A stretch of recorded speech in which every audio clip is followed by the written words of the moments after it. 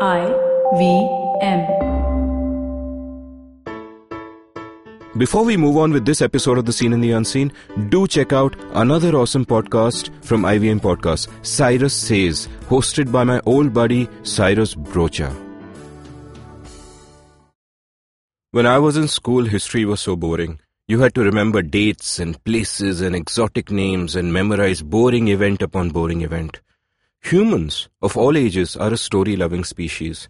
We want tales of lust and carnage, greed and conquest, love and madness. We want romance and betrayal and violence and murder. And frankly, history is full of all of this. Our present times are relatively sane. The stories that should fill our history books make all the most colorful storybooks seem so tame by comparison. I read a book recently that had people getting trampled by mad elephants, that had a father trying to burn his son in his bedroom, but instead getting killed by his son in his shower. We had a sultan behead his assassin and carry his head around on a horse, while kingdoms went to war because a ruler developed a crush on a girl and decided he had to abduct her and have her in his harem.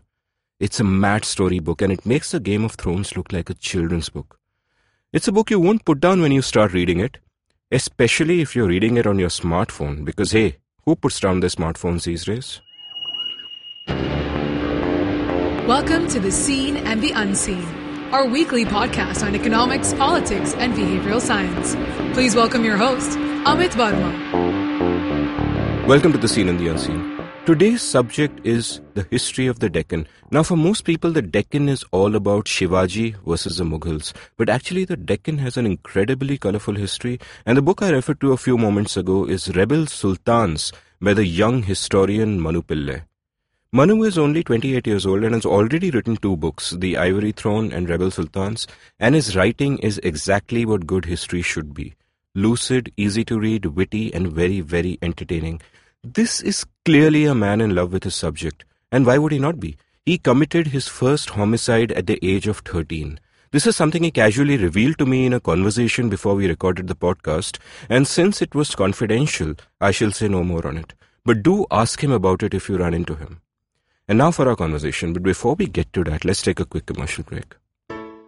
Like me, are you someone who loves fine art but can't really afford to have paintings by the artists you like hanging on your walls? Well, worry no more. Head on over to IndianColors.com. Indian Colors is a company that licenses images of the finest modern art from some of the best artists in India and adapts them into objects of everyday use. These include wearable art like stoles and shrugs, home decor like cushion covers and table runners, and accessories like tote bags. This allows art lovers to actually get fine art into their homes at an accessible price, and artists get royalties on sales just like authors do. What's more, Indian Colors now has an exciting range of new products including fridge magnets with some stunning motifs and salad bowls and platters made of mango wood. Their artists include luminaries like Babu Xavier, Vasvo X Vasvo, Brinda Miller, Dilip Sharma, Shruti Nelson and Pradeep Mishra. They accept bulk orders for corporate and festival gifting, but even if you want to buy just for yourself or a friend, head on over to IndianColors.com. That's colors with an OU. And if you want a 20% discount, apply the code IVM20. That's IVM for IVM Podcast. IVM20 for a 20% discount at IndianColors.com. Manu, welcome to The Seen and the Unseen. Thank you for having me. I've been hearing for a few months now, but it's good to be on the program finally. Great to hear. So I'm very curious about how you became a historian. I mean, first of all, you're like 28 years old and you've already written 2 acclaimed books of history. So how did you sort of get drawn towards writing history? I think it began with stories because more than history as such, it was the stories in my own family. Because every now and then, I grew up in Pune, but we would go to Kerala to my grandmother's place. And she would tell these vivid, riveting stories about her own family members. And she had this fascinating way of telling stories without any censorship. Because normally you have this image of your grandmother, somebody who tells you stories with, moral lessons at the end of it. My grandmother told me no such story. She told me about her uncles and how many illegitimate children they had, how many wives they married, how they discarded their wives, how the system there worked, how when she was growing up, what the agrarian economy was. These were the things I grew up listening to. So it was a story of groves and gods and fighting goddesses and, a great-great-great-grandmother who could tame an elephant and things like that. So I started getting interested in these people. And, I refer to this uncle with illegitimate kids, for example. The idea was that she'd say it in such hilarious ways, these stories. I realized very quickly that although these people were not of my time, their context was different, their period was different completely. They were not like us human beings. They were made of flesh and blood. They had the same instincts and impulses. And that was, to me, was fascinating. The idea that they may have lived 150 years before me, but they were just like me in terms of what they were trying to do, who they were as people. And once you start seeing history through the eyes of the people who make history, then you start realizing that it's easier to connect with history. So then for me, the journey then moved to biographies of people. I started reading about people in history. And then, of course, when I was about 18, I came across this long-forgotten Malayali queen, the Setulakshmi Bai of Travancore.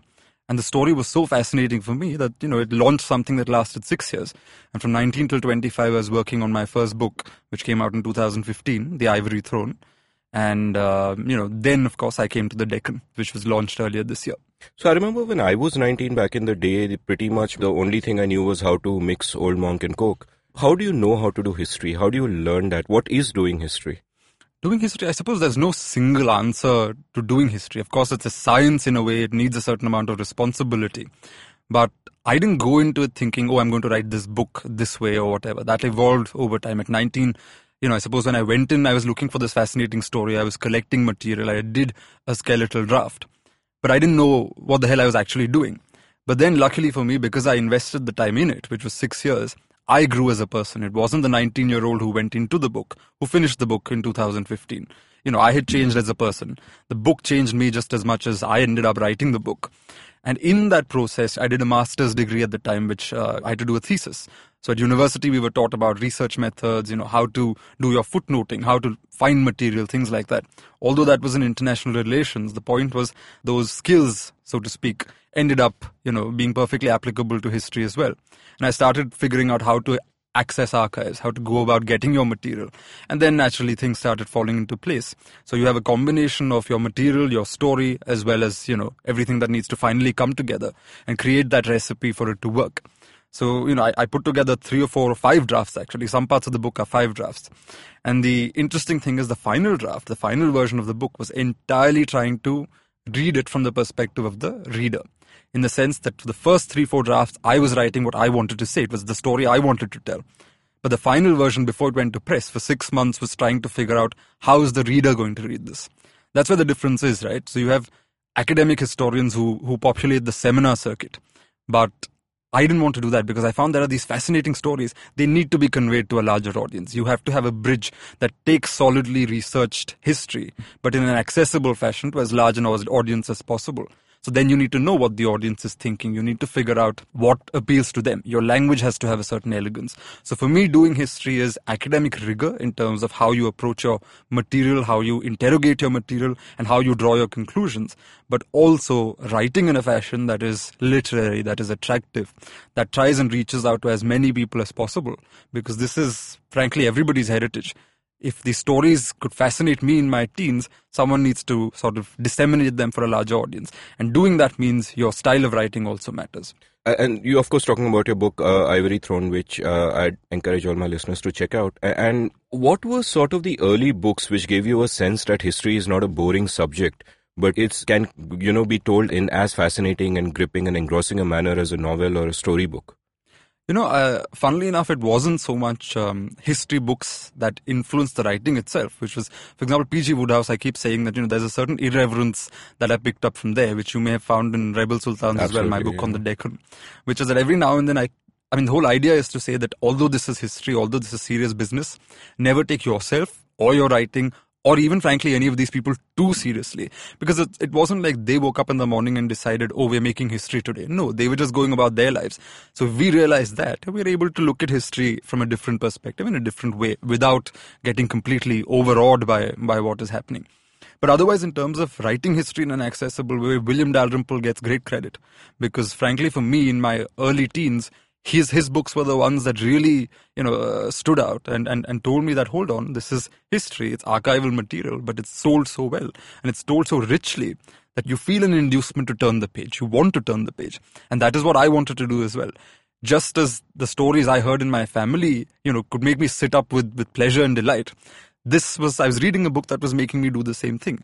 And I thought, those are the kind of books that I want to do. So partly it was fiction more than non-fiction. your P.G. Woodhouse of the world, your Aubrey Menon and his Ramayana retold. It's a satirical take on the Ramayana. It was one of the earliest books to be banned in India. But it's fascinating to look at how one man could take this grand epic and give it this very interesting twist. And of course, then finally Dalrymple and all the other writers who were writing at that time.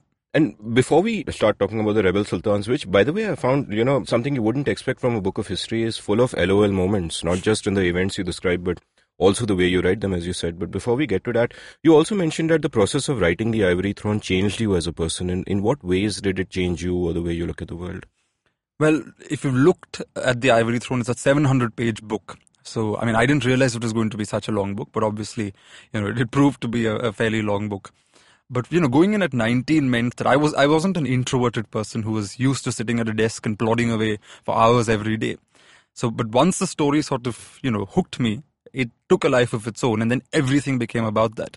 So I had, in 2009, access to all my protagonists' personal letters and so on. But then I realized the other piece in the puzzle was in the British archives in London. So I wanted to go there. Now, how do you convince your parents at 19 or 20 that you want to go abroad and write a book? So obviously I said, I want to do a master's degree. Will you fund it? And of course, parents being good parents, they said, of course, we'll fund it. There you go.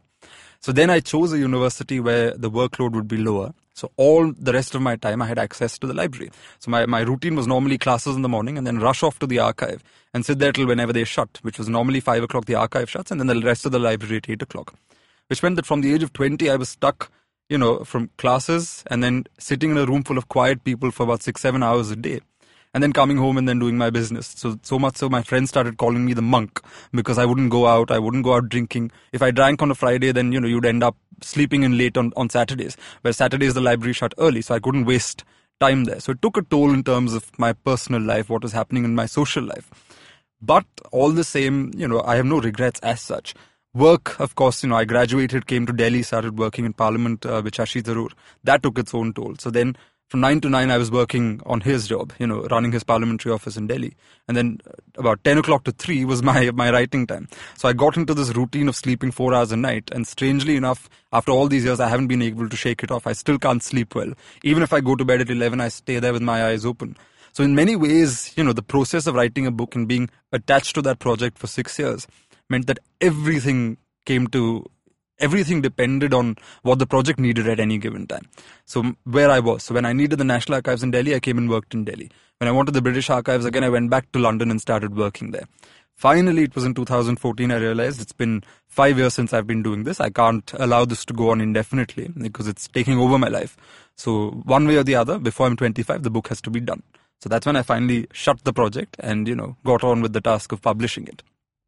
And from there, how did you move on to the Deccan as a subject? The Deccan so the Ivory Throne relates to my Malayali heritage. As a Malayali who grew up outside Kerala, I was always interested in the story of my ancestors and the past in Kerala. But I grew up in Pune. So, I grew up in the heart of the Deccan in that sense. Shivaji was this towering figure in all my school textbooks. But the interesting thing is that great historians have done great books on Shivaji. He's a figure that has been given a great deal of historical attention.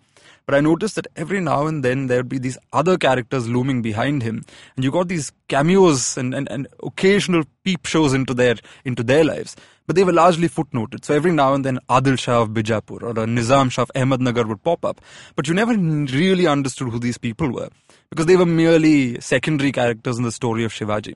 So at some level I kept wondering, who were these people? Because they're not Mughals, they're not South Indian. They're Shivaji's people, or the people who set the stage for Shivaji to arrive. But what about their story? So finally, I kept collecting these stories in a sort of ad hoc, non-committal fashion. But finally, in 2016, when I was in Golconda in Hyderabad, I went to the Golconda fort and went and looked at the Qutub Shahi tombs there. And I was fascinated because beautiful structures, a very impressive fort. And strangely enough, nobody seemed to know very much about it other than the tour guides there and a not very impressive trickle of tourists. I was like, why aren't these stories out there? They need to be told. So that's when I decided I would sit down and do a book on the Deccan Sultans. And then, that's when the project picked up. Let's kind of go through the timeline of the book now, which is incredibly fascinating. And your story, in a sense, starts in the 13th century with the Delhi Sultanate.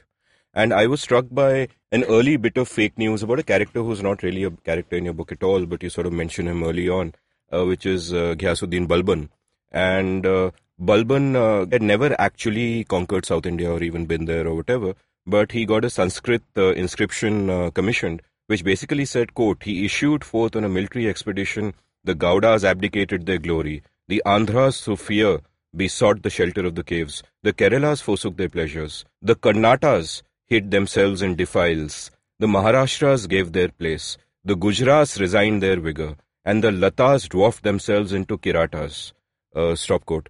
And it's, just as an early example of fake news, and there are examples of fake news throughout your book. For example, you have one of his near contemporaries, Ramchandra Yadav, with breathtaking humility. You mention he compares himself to the mythological great boar in succoring the earth from the oppressions of the Turukas, which is of course the Turks, and he never encountered a Turk. I've never seen a Turk till then. Yeah, so your book immediately humanizes this by, placing it in a context that even we can understand today immediately. So the thing is, Indian kings had this habit. It was part of an old Sanskritic tradition, which is that you draw your legitimacy, A, by connecting yourself to old institutions, temples, previous dynasties sometimes, but also by these exaggerated declarations, normally in these classical languages. So although Balban is the Sultan of the Delhi Sultanate, he's writing in Sanskrit here. And the funny thing is, a little later you have the Emperor Vijayanagar making the same claims about North Indian people he's never seen. Even in Shivaji's time, you have similar claims, where even the Madras rulers, which is essentially the British, even they're included in inscriptions, as though everybody's running away at the sight of Shivaji's armies. The idea is kings try to project this supernatural power, because that's how kingship was constructed in India. The idea was, it was pointless if you merely had power. Power had to be demonstrated. How? Through great rituals, through great processions. Why do we have this great love of processions and display? It's partly this. If you had power, you had to show it. Why is it that Mughal emperors had to appear at that window in the fort every day? Because otherwise, if you didn't appear consistently for a few days, people thought you were dead, which meant what? Chaos. You don't know who the next ruler is going to be. So power had to be demonstrated. These inscriptions essentially do the same thing, where they're trying to project to the elites that, oh my God, look at my influence, all these people bow before me. They may not necessarily, it's not completely true, but it's a way of sort of suggesting that, look, I am the most potent of them all. I am the one who dominates the landscape.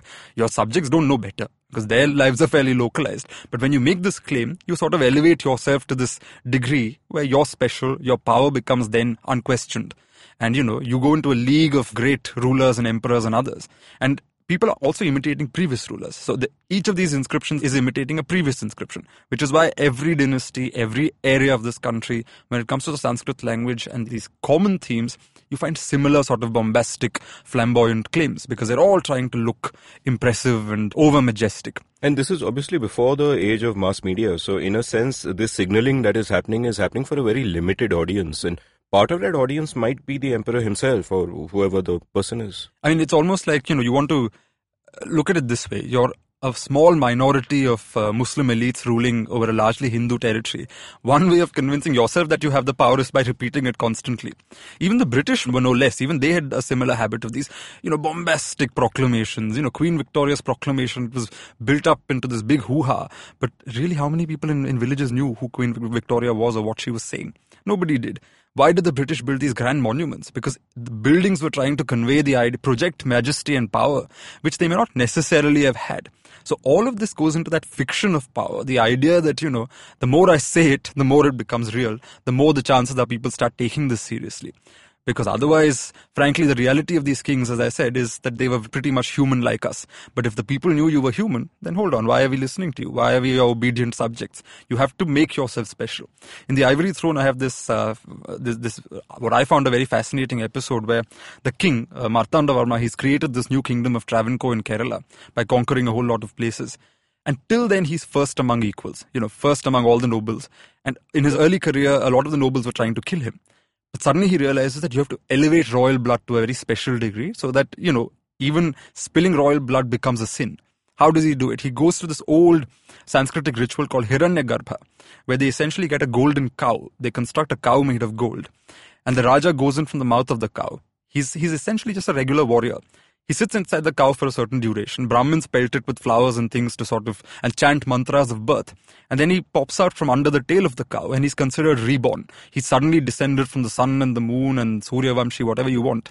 And he becomes a twice-born Kshatriya who can wear a sacred thread and all of that. It's a second birth, but it's also a birth that's elevating him from everybody else. Now, nobody else may touch him. Nobody else may eat with him. Only Brahmins can eat with him. So by doing that, he slowly starts elevating his thing. Every time a member of the family goes out, there's a procession attending to them. All of this is visually reinforcing the idea that this family or this dynasty is special. So these inscriptions, these kings, their recordings, their sayings, they're all exaggerated to a degree because all of them are trying to cement power. At the end of the day, everyone knows power comes and goes. If all these claims were true, these dynasties would have never fallen. Why is it that every dynasty falls and then the next dynasty makes the same claims? Because they're all trying to shore up as much power as possible. And like today, propaganda, PR, it all matters. We still in our own times have a prime minister who has a habit of saying things that don't always add up when you look at the facts. But the idea is, what you say matters.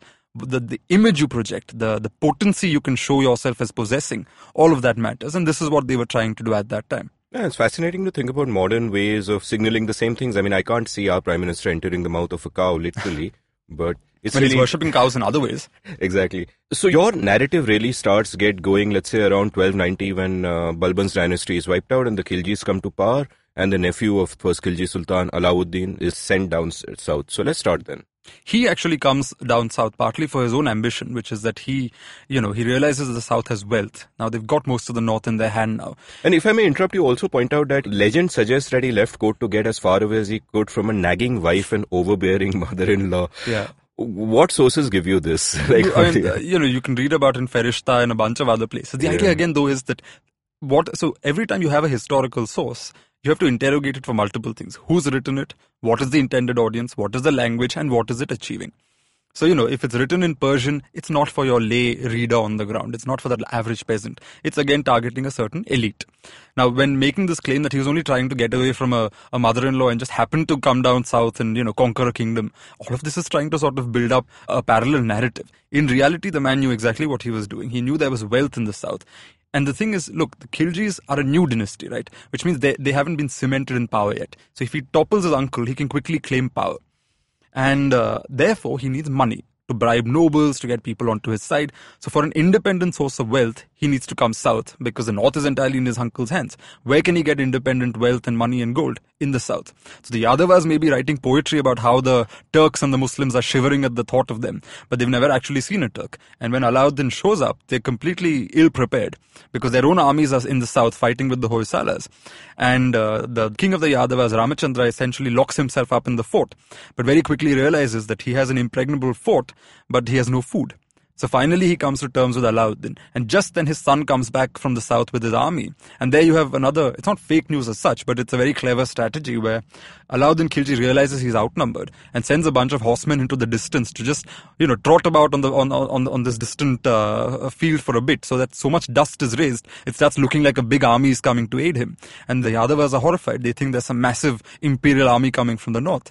And they come to terms with Alauddin Khilji, who then happily walks away from Devagiri with heaps and mountains of gold and takes it to the north, topples his uncle and becomes the next sultan. And in fact, when you're talking about that tactical maneuver where he had his 1,000 horsemen raise such a whirl of dust in the distance that the Yadavas believed this inspired Canard, you also have a really nice sentence which gives a taste of the book to the reader. Quote, "And so it was that a ghost army behind a blur of earth and wind brought Devagiri to his knees."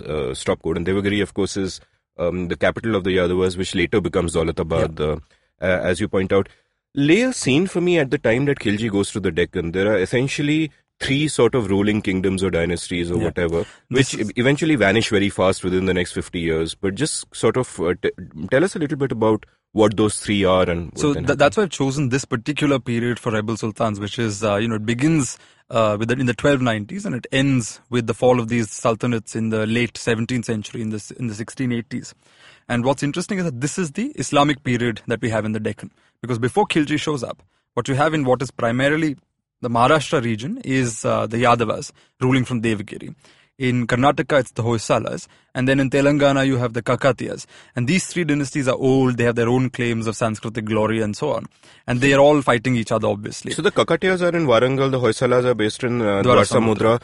For the modern Indian, just give a context of what these areas would be. So yeah, I'd say you can basically overlap them with modern day Karnataka for the Hoysalas, Telangana for the Kakatiyas, and then Maharashtra for the Yadavas. Because by this time you also see the evolution of these languages. You see Karnataka, building up Kannada and a sort of, common Kannadiga identity through language. In Maharashtra, you see the Marathi language evolving at the same time. And Telangana's had this long-standing culture as well of their own. And the Kakatiyas are particularly interesting because I mentioned these bombastic Sanskritic inscriptions and so on. One place where this sort of Sanskritism is conspicuous in its absence is in the Kakatiya dynasty, where, with one exception, all the kings embraced what is called Shudra status. They didn't want to be twice-born, sacred thread-wearing Sanskritic Kshatriyas. They were more than happy being Shudras. Richard Eaton's done fascinating research on how most of the nobles in the last Kakatiya king, they hadn't inherited their place at court through the logic of blood. They'd actually worked for it. There was upward mobility that was possible. There were great public works that the Kakatiyas had installed in Telangana. So it's very interesting how each kingdom has its own flavor. Each was, of course, phenomenally wealthy.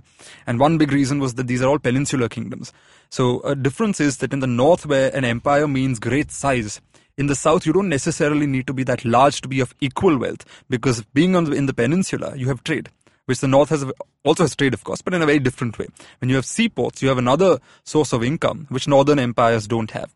So northern empires also realize that as you come further south, you get access to these additional sources of revenue. You get ports, you get trade, and so on. So these southern kingdoms exist in a little cocoon of their own. They knew what was happening in the north. They knew that Islamic power had been established in Delhi and the surroundings there.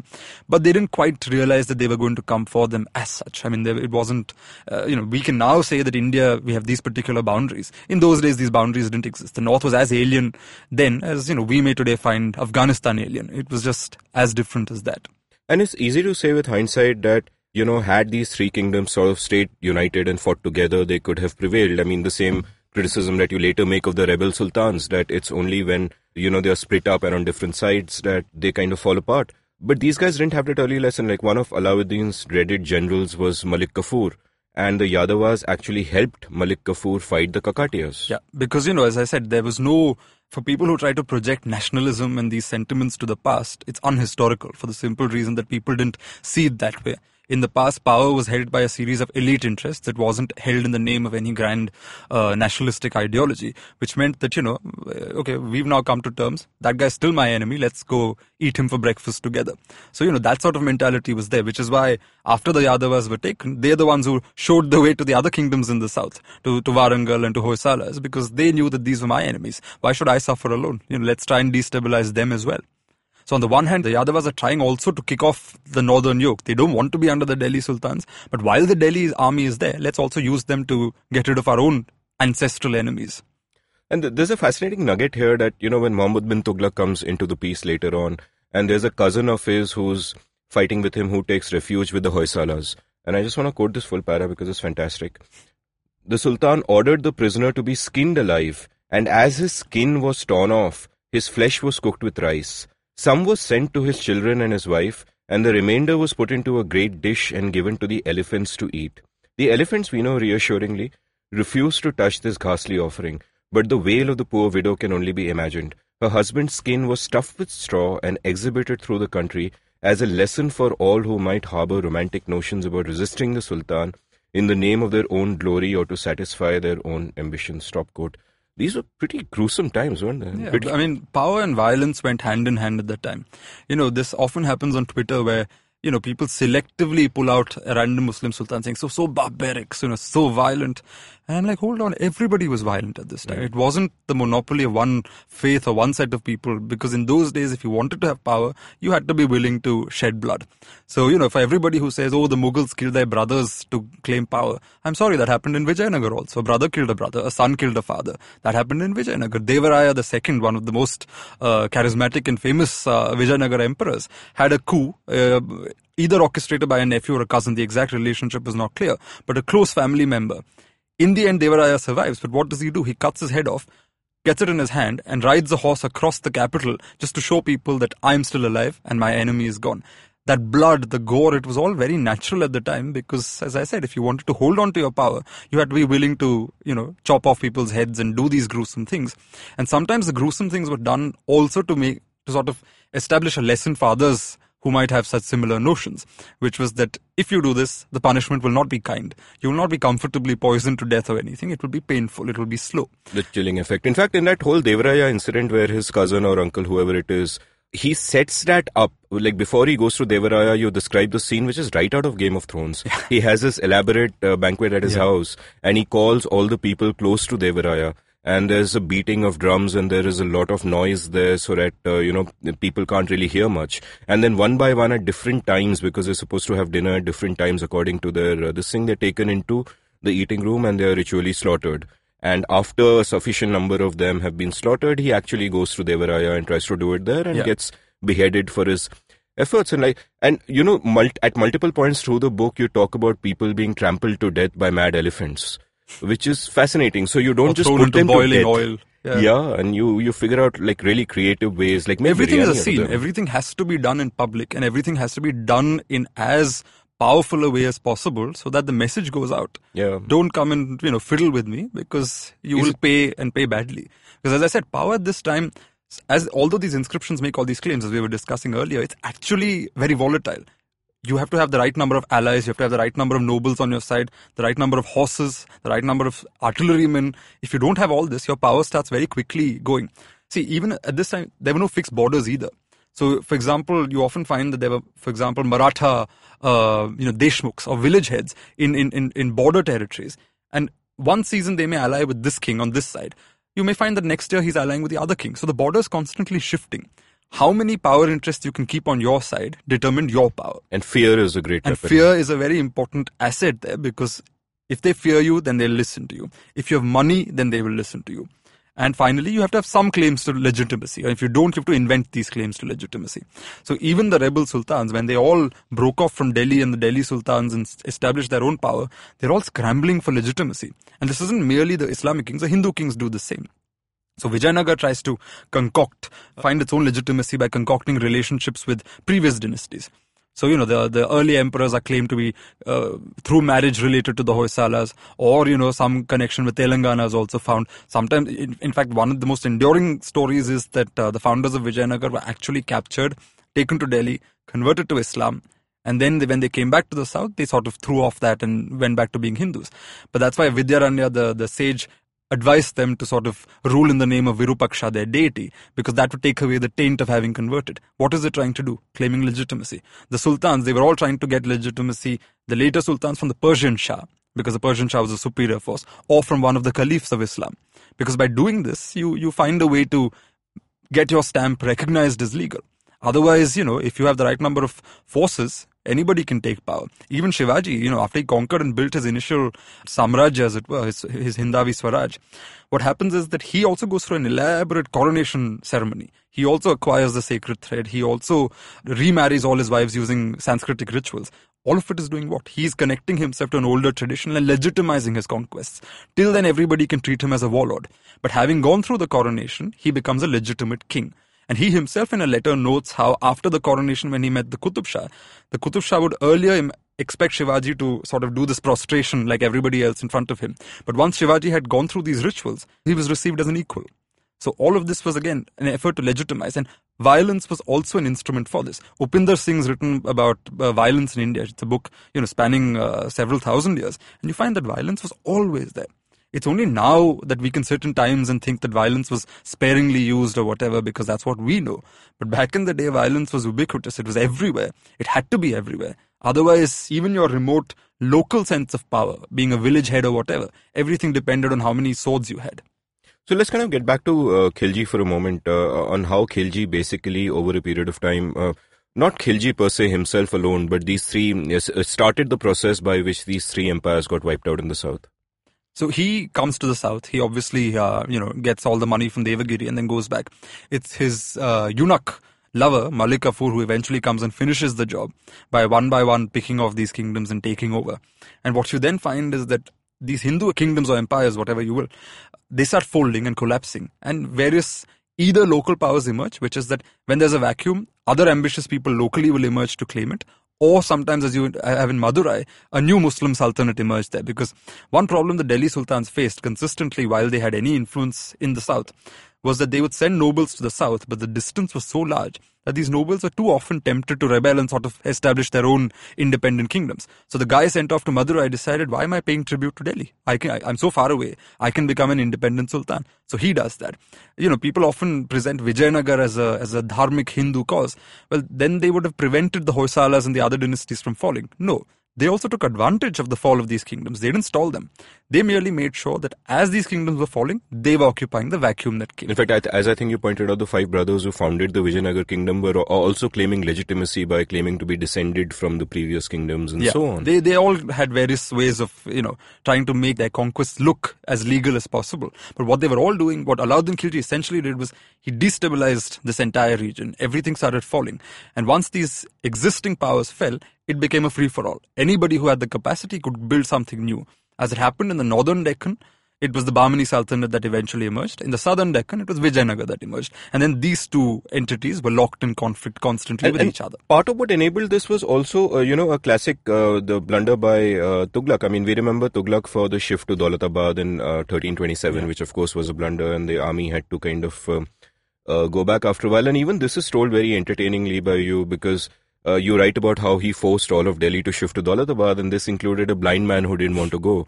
And he was actually dragged to Daulatabad, so he started losing his limbs. And when he actually reached Daulatabad, he had only one leg. Yeah, I'm pretty sure it's an apocryphal story, but it's an entertaining one. The idea being, this is one chronicler's way of saying that this was how drastic the move was. Yeah. I mean, I'm pretty sure this didn't happen, because whoever was pulling would have realized that the man was falling away in bits on the way.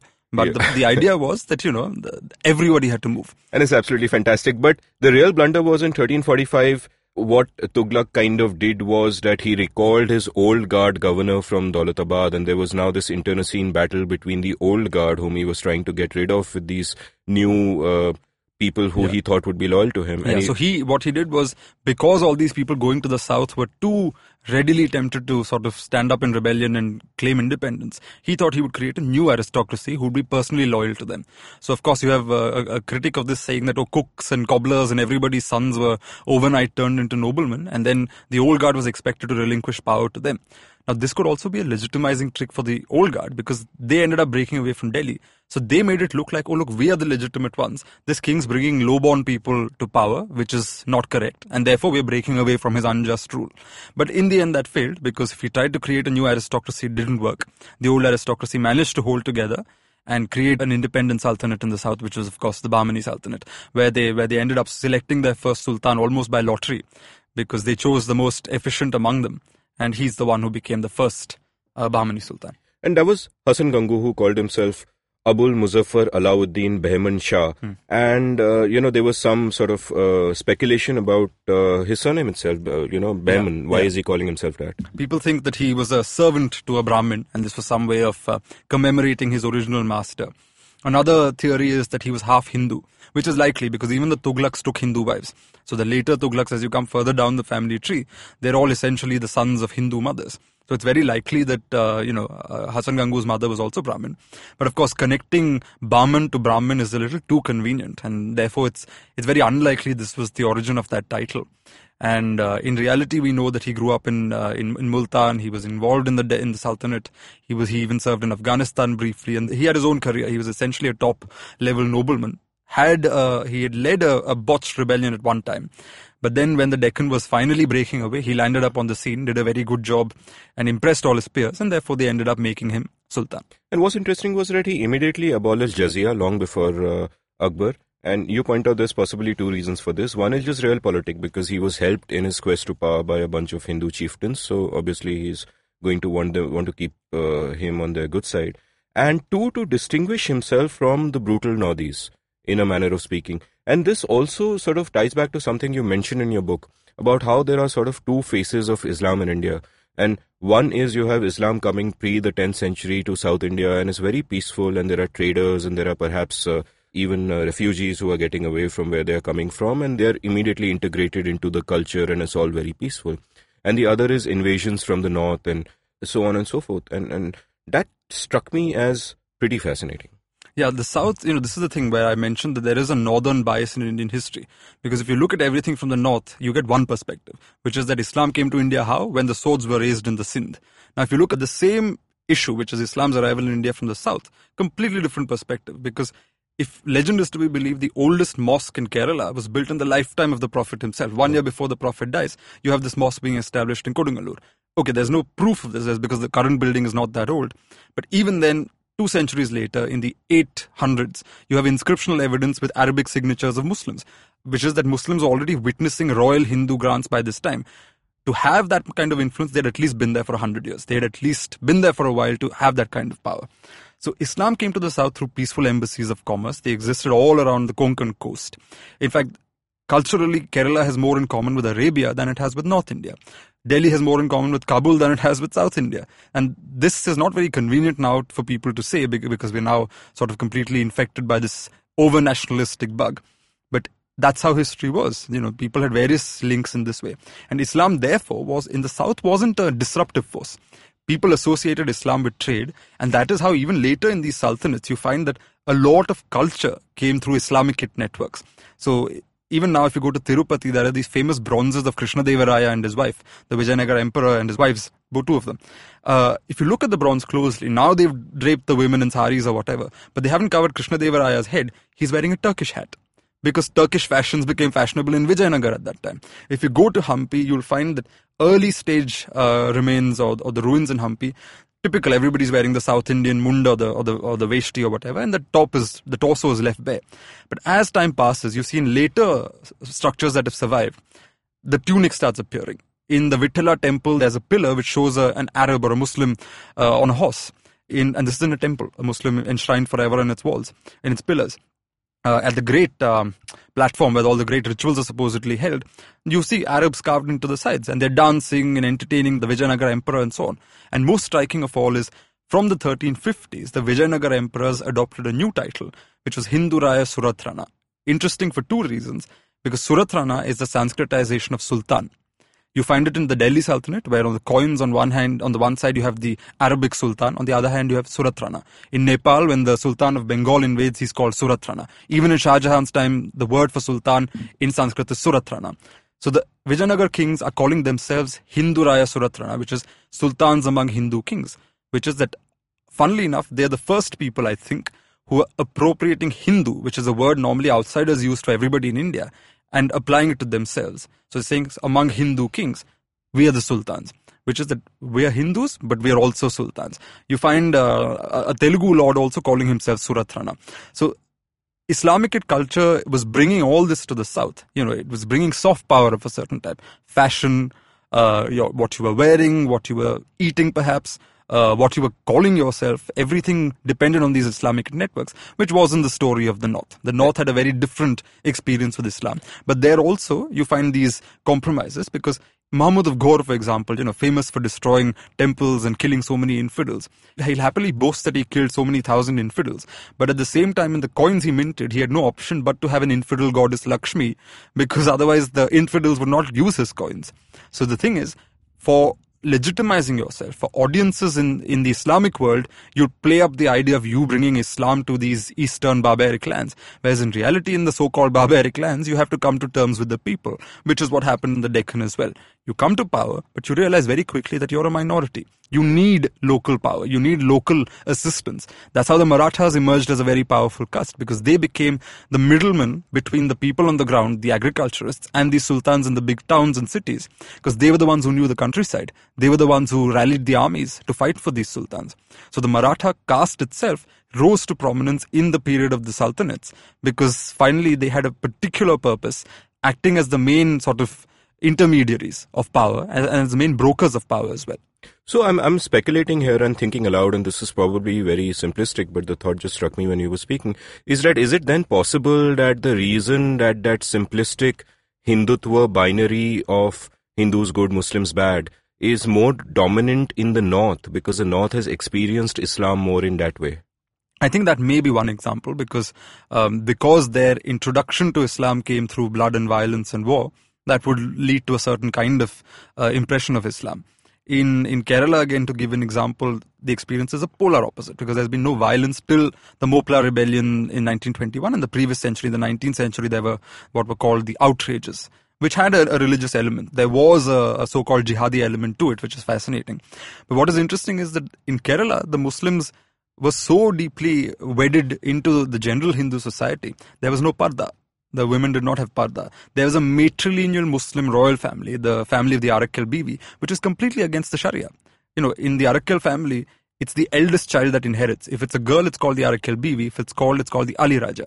But the point is, women had right of succession, and this is a woman who corresponded with the Turkish Ottoman Sultan and so on. But she was the product of a matrilineal system, which is a very Malayali upper caste thing. It's not an Islamic concept. There's also something called the Mopla Ramayana, or the Muslim Ramayana in Kerala, where Shurpanakha tries to seduce Rama, and Rama says, no, but I've already got a wife. And she quotes the Sharia to him, saying, no, but look, you can get another wife. So they were very deeply wedded to local society, just as the Christians were. Their oldest churches, just like the oldest mosques in Kerala, there are no minarets, there are no domes. They built like Kerala structures, made of wood with gables and so on. And if you go to Calicut, there's something called the Mishkal Palli there, which is a mosque built about 800 years ago. At some point, the Portuguese come and destroy it. Some 70, 80 years later, in the 1570s, 72, I think, the Zamorin of Calicut, who's a Hindu ruler, goes to war against the Portuguese, wins, dismantles one of their forts, brings back all the wood and reconstructs this mosque that was demolished some 70 years before. Because their identities didn't depend on their religious loyalties or allegiances. They were much more than that. Even with rebel sultans, in general, the point I make is that religion is not what guided their politics. Religion often lent legitimacy. It often justified what they were doing. But politics itself was guided by the same things that it is even today guided by, which is power, greed, avarice, those human instincts. In fact, religion was almost, in a sense, a tool of the politics in the same way that, for example, one of the empires you mentioned declared itself Shia. So it could then appeal to Persia to, hey, look after our interests. And that's pretty much what Persia actually did. Persia later intervening with the Mughal emperor saying, hey, leave the Deccan alone. We'll give you land somewhere else, but leave the Deccan alone, which was a funny and a somewhat odd offer to make, because normally the Mughals and the Persian Shahs were always fighting over Kabul and those parts. Right. And to actually offer this to the Mughals if they left the Deccan alone, it showed how much the Persians viewed the Deccan as their sphere of influence. And the Deccan Sultanates also had it very comfortable because the Shah of Iran was far away. He was an ocean, he was across the sea. So it was convenient to sort of claim to be his vassals because you didn't really have to see him, you didn't really have to deal with him as such. He wasn't coming and breathing down your backs. It gave you a degree of autonomy, but it also protected you from Mughal ambitions. Of course, the Mughals found this even more irritating. So every time the Sultans and the Deccan played up their Shia or Persian links, the Mughals got only more aggravated and more desirous of conquering the Deccan. But yeah, as I said, these boundaries that we have today were not the boundaries that were then in force. And, having links to Persia, having very active links, so much so that the Shah of Iran could ask the Qutub Shah of Golconda for a daughter, and the Qutub Shah had the power to say no, is interesting because that meant that they had their own little ecosystem. So the Qutub Shah's ecosystem wasn't north-oriented. It was very much oriented towards Persia. And we have to go in for a commercial break now, but before we that, a final mention of Hassan Gangu with a little bit of fake news, which I found very entertaining, where you talk about how Hassan Gangu, no doubt wanting to establish his own legitimacy, sort of created this story, which you mentioned as obviously apocryphal, about the Nizamuddin Aulia, that once he went to, before he was a sultan, he went to meet the Nizamuddin Aulia, and Muhammad bin Tughlaq was just leaving at that time. And Aulia reportedly said, quote, "One sultan has left my door. Another is waiting there." Again, stop quote. Invent a story to paper over inconvenient corners in history.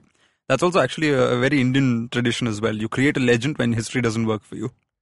Brilliant. Let's take a quick commercial break. We'll be back in a minute.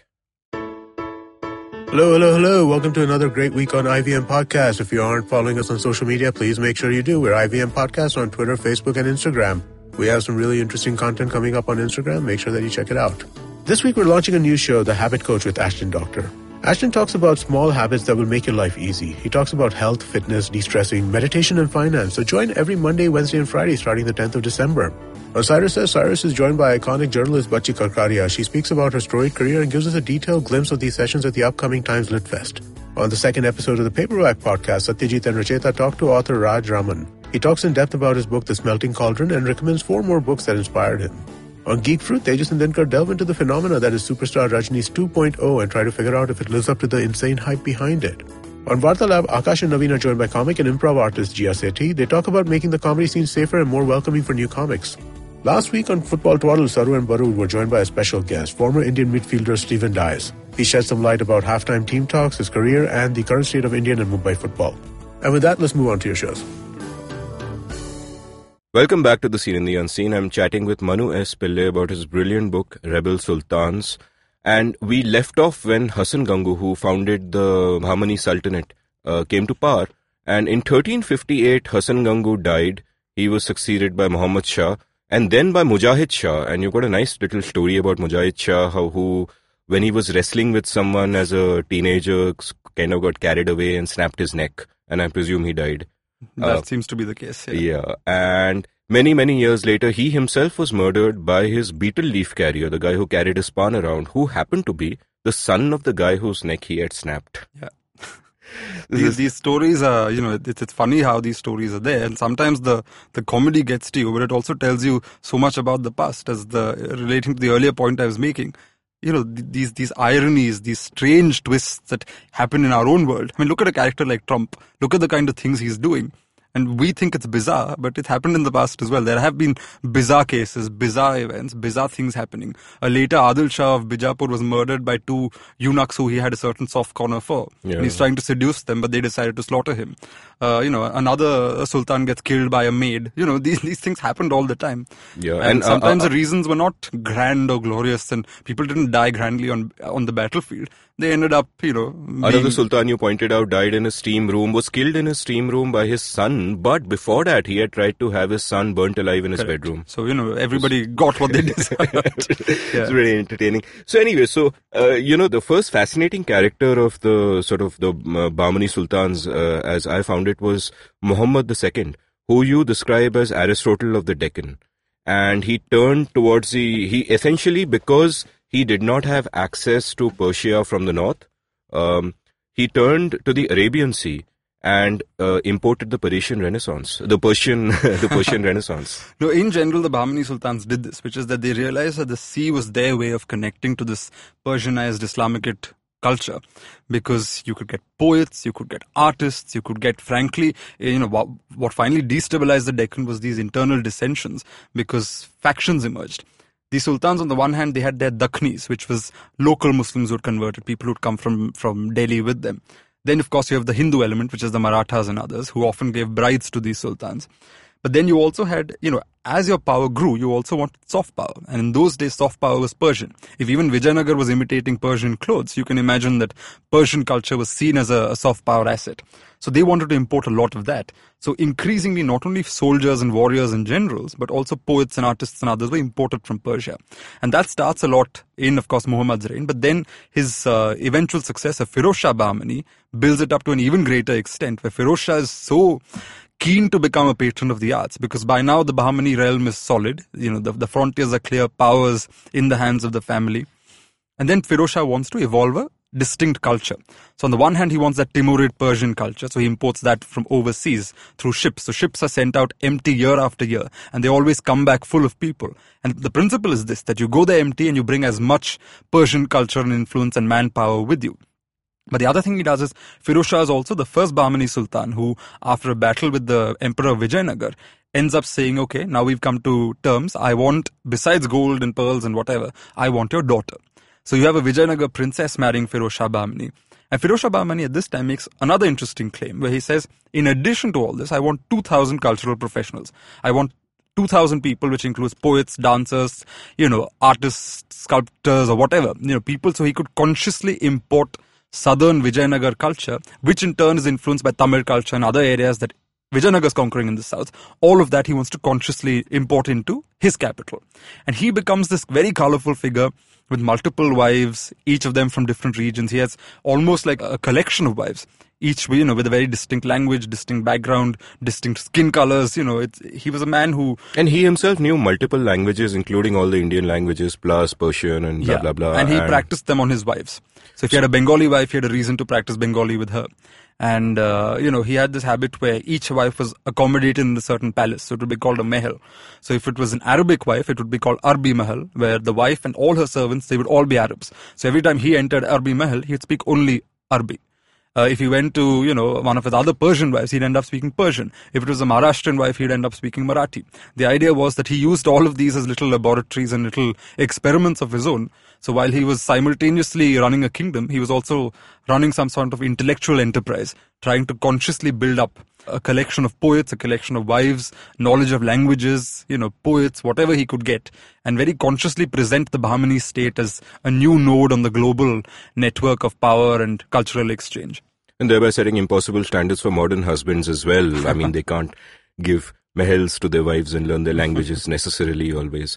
And there's another, here, in the battlefield also what Firoz Shah did was he created another interesting optical illusion which harkens back to, Khilji's optical illusion of the 1,000 horses and all the dust, where Firoz Shah basically sent an army for... or rather, Ahmad Shah did this when Firoz Shah said... his brother did this when Firoz Shah sent an army for Ahmad Shah. Ahmad Shah, quote, had his cavalry lined up on the battlefield. He added to it lines of bullocks at the back with armed soldiers on them, contriving the image of a much larger force than he actually could field. Yeah, because Firoz was trying to get rid of his brother.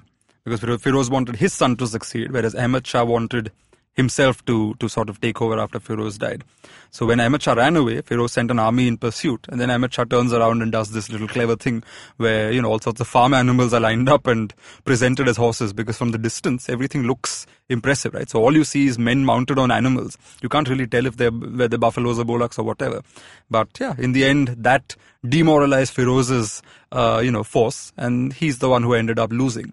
And although he died soon after and Ahmad Shah became king, there's also a long-standing rumor that Ahmad Shah actually had Firoz Shah suffocated. So much for his intellectual activities and his very many wives, he also died a rather painful death, even though it was in bed.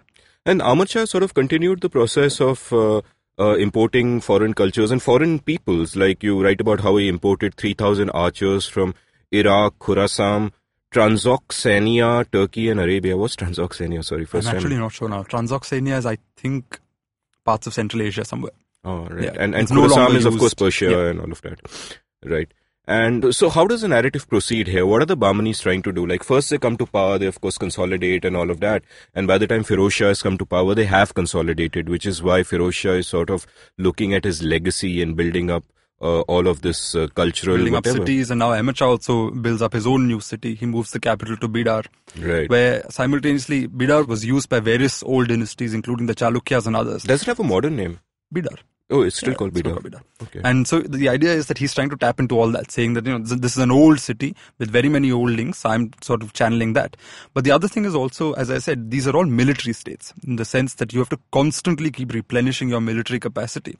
For that, this importing from the West became extremely important because the best horses came from Persia. Horses did not thrive in India. And this is why often Vijayanagar was left behind. And the Vijayanagar emperors always grappled with this internal conundrum, which was that even though they were bigger, even though they were often wealthier than the sultans, they were often defeated on the battlefield simply because they didn't have the latest artillery technology that the sultans imported from Turkey. All the artillerymen were usually Ottomans. They got their best horses from Persia, and they got these soldiers from Persia. And the thing is, the idea was that by getting these foreigners in, there would be a degree of loyalty. They also got Africans, thousands and thousands of Africans, who had absolutely no other loyalties. Their loyalties were only supposed to be to the sultan. So being Muslims, the Bahmani sultans could tap into this Islamic network that brought them the best of the world at the time. Best of technology, the best of arms and, ammunition that they needed, and of course the best of actual manpower. Whereas Vijayanagar was a little handicapped there because everything that came to them, first the Bahmani sultans would have. So scholars have found, for example, that Vijayanagar never evolved a fortification technique like the northern sultans of the Deccan, because the sultans kept upgrading their forts as, upgradations happened elsewhere in the world because the Islamic network connected them to that. Whereas the Vijayanagar emperors never bothered to build up their forts that way, which eventually they ended up paying a cost for. So what Ahmad Shah was also doing was this, trying to reinforce, on the one hand, this link to Persia, to keep the Bahmani Sultanate within that network, but on the other hand, trying to milk that network for whatever it was worth to get the best into his kingdom, whether it was people or whether it was technology. And perhaps as a consequence of this, he then ended up defeating Vijayanagar, where he then destroyed a lot of temples and what you call colleges of Brahmins. And there's a very funny story about here when the battle is ongoing about how both the leaders of the forces, the Raya of Vijayanagar and Ahmad Shah himself, almost got captured in battle. The story about the Raya was quite hilarious. Yeah, these stories tell you that, battle, it wasn't one situation as cinema shows you now, where everybody meets on a battlefield and clashes. Huge establishments are moving. Often the largest section of a moving army is the cooks and the cleaners and the prostitutes and people like that, the bazaar that moves with it. So there's a later quote towards the end in the book about the Marathas and how towards the end, when the Mughals moved, there'd be a soldier, his wife would be with him, his babies would be with him. The soldier would be carrying things on his head, his gun would be in the hand of his wife, and she would have stuck some kitchen ladle or something into the barrel of the gun. And suddenly out of nowhere, the Marathas will appear on horses, cut off everybody's head quickly and disappear into the hills. And before these guys could remove the ladle and start taking aim, they were dead. So armies on the move were also big establishments that were on the move. So in these situations, sometimes you have contexts where, say, the Raya is sitting somewhere, his tent is pitched somewhere, ends up being not protected well. Similarly, in this particular battle, what happens is, on the one hand, Ahmad Shah one day decides, I want to go for a hunt. So battle is not a one-day event. It's a leisurely pace. The king comes slowly, they set up camp. It's a marathon, not a sprint. Yeah, it's a very convenient thing. So he decides, let me go for a hunt. He ends up going too far and ends up being ambushed by a set of Vijayanagar people. And he's chased till he reaches this rather unglamorous situation where this Sultan of the Bahmanis, king of so many Persians and Africans or whatever, ends up hiding in a barn. And sort of, he's luckily saved because a number of his own men come to his rescue. But he could have fallen into Vijayanagar's hands. Similarly, you have this Vijayanagar emperor who's reposing somewhere in a field comfortably when suddenly he discovers that, these Bahmani troops have come in. And because he's sitting there in his South Indian clothes, he's not actually dressed like a king. He's just wearing a lungi and he's sitting shirtless. You describe him as nearly naked. He's nearly naked. So people think he's a nobody. He's just some random man who's lying there. So he gets up and they say, Acha, we're now looting the sugarcane field. Here, hold these sugar canes. And the soldiers try and make him their coolie for the day. And he very quietly and cleverly decides not to say that he's actually the emperor on the other side. And for some time, he's carrying the sugar canes with them because they just think he's some random man. And of course, then they discover that the main battle's been won. And now there's gold to be had instead of sugar cane. So they abandon him and go. And that's how the Vijayanagar emperor ends up saving himself.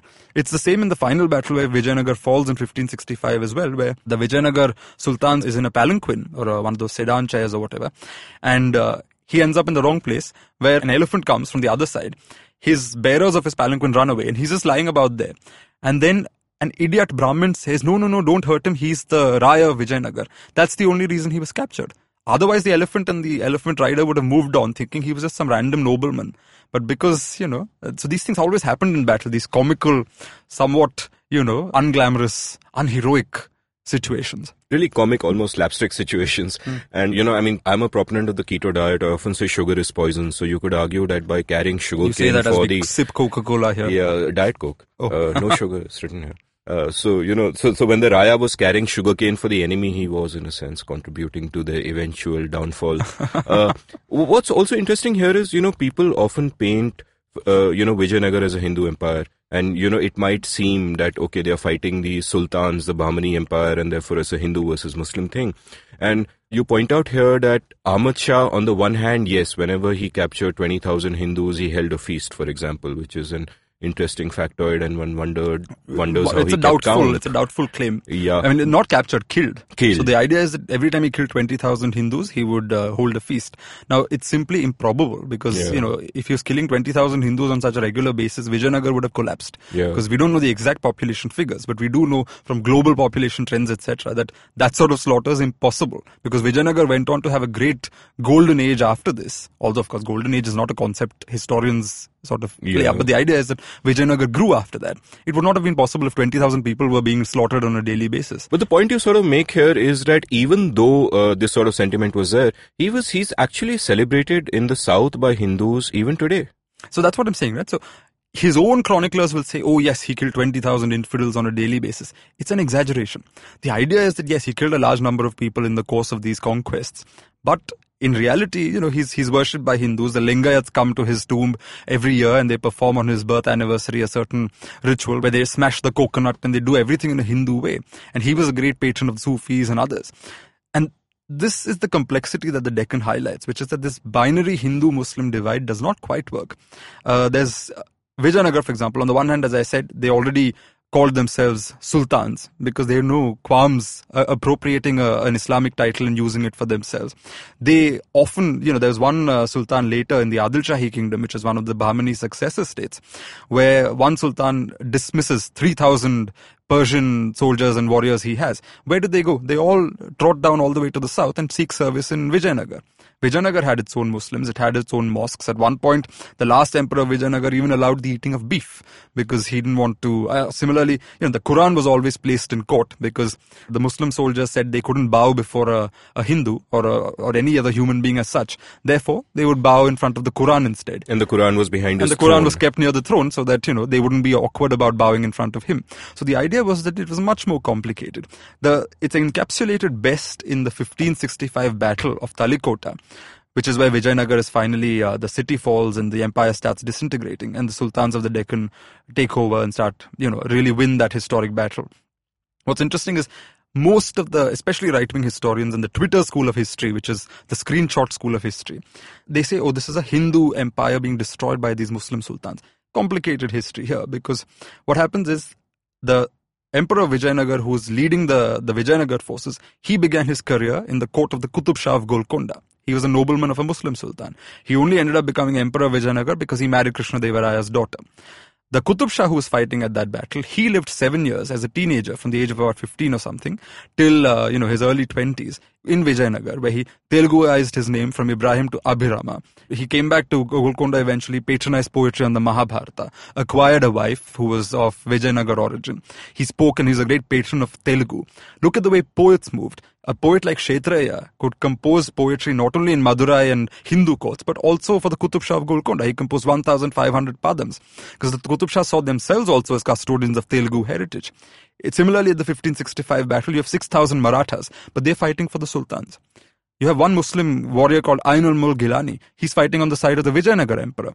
Now, the Twitter school, they pulled out screenshots from recent books that say, Ainul-Mulk Gilani, defected and went over to the side of the sultans before the battle ended.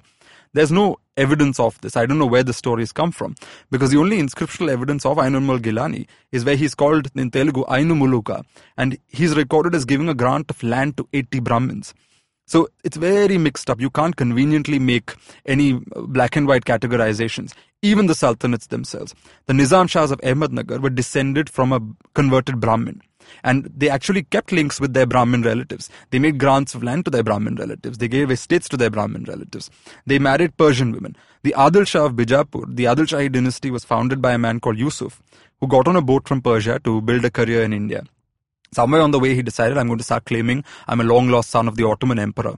Comes here, marries a Maratha woman, and that's how the Adil Shahi dynasty is founded. So where people say, the Adil Shahs are Muslims, you're completely forgetting the mother, the founding lady, who's a Maratha woman. And this Maratha woman is very important because 2 generations down the line, when her legitimate grandson proves to be not up to the mark, she has no issues blinding him, putting him to the side, and having an illegitimate grandson elevated to power. So she was not a docile lady sitting wrapped up in some corner. She was a political actor herself.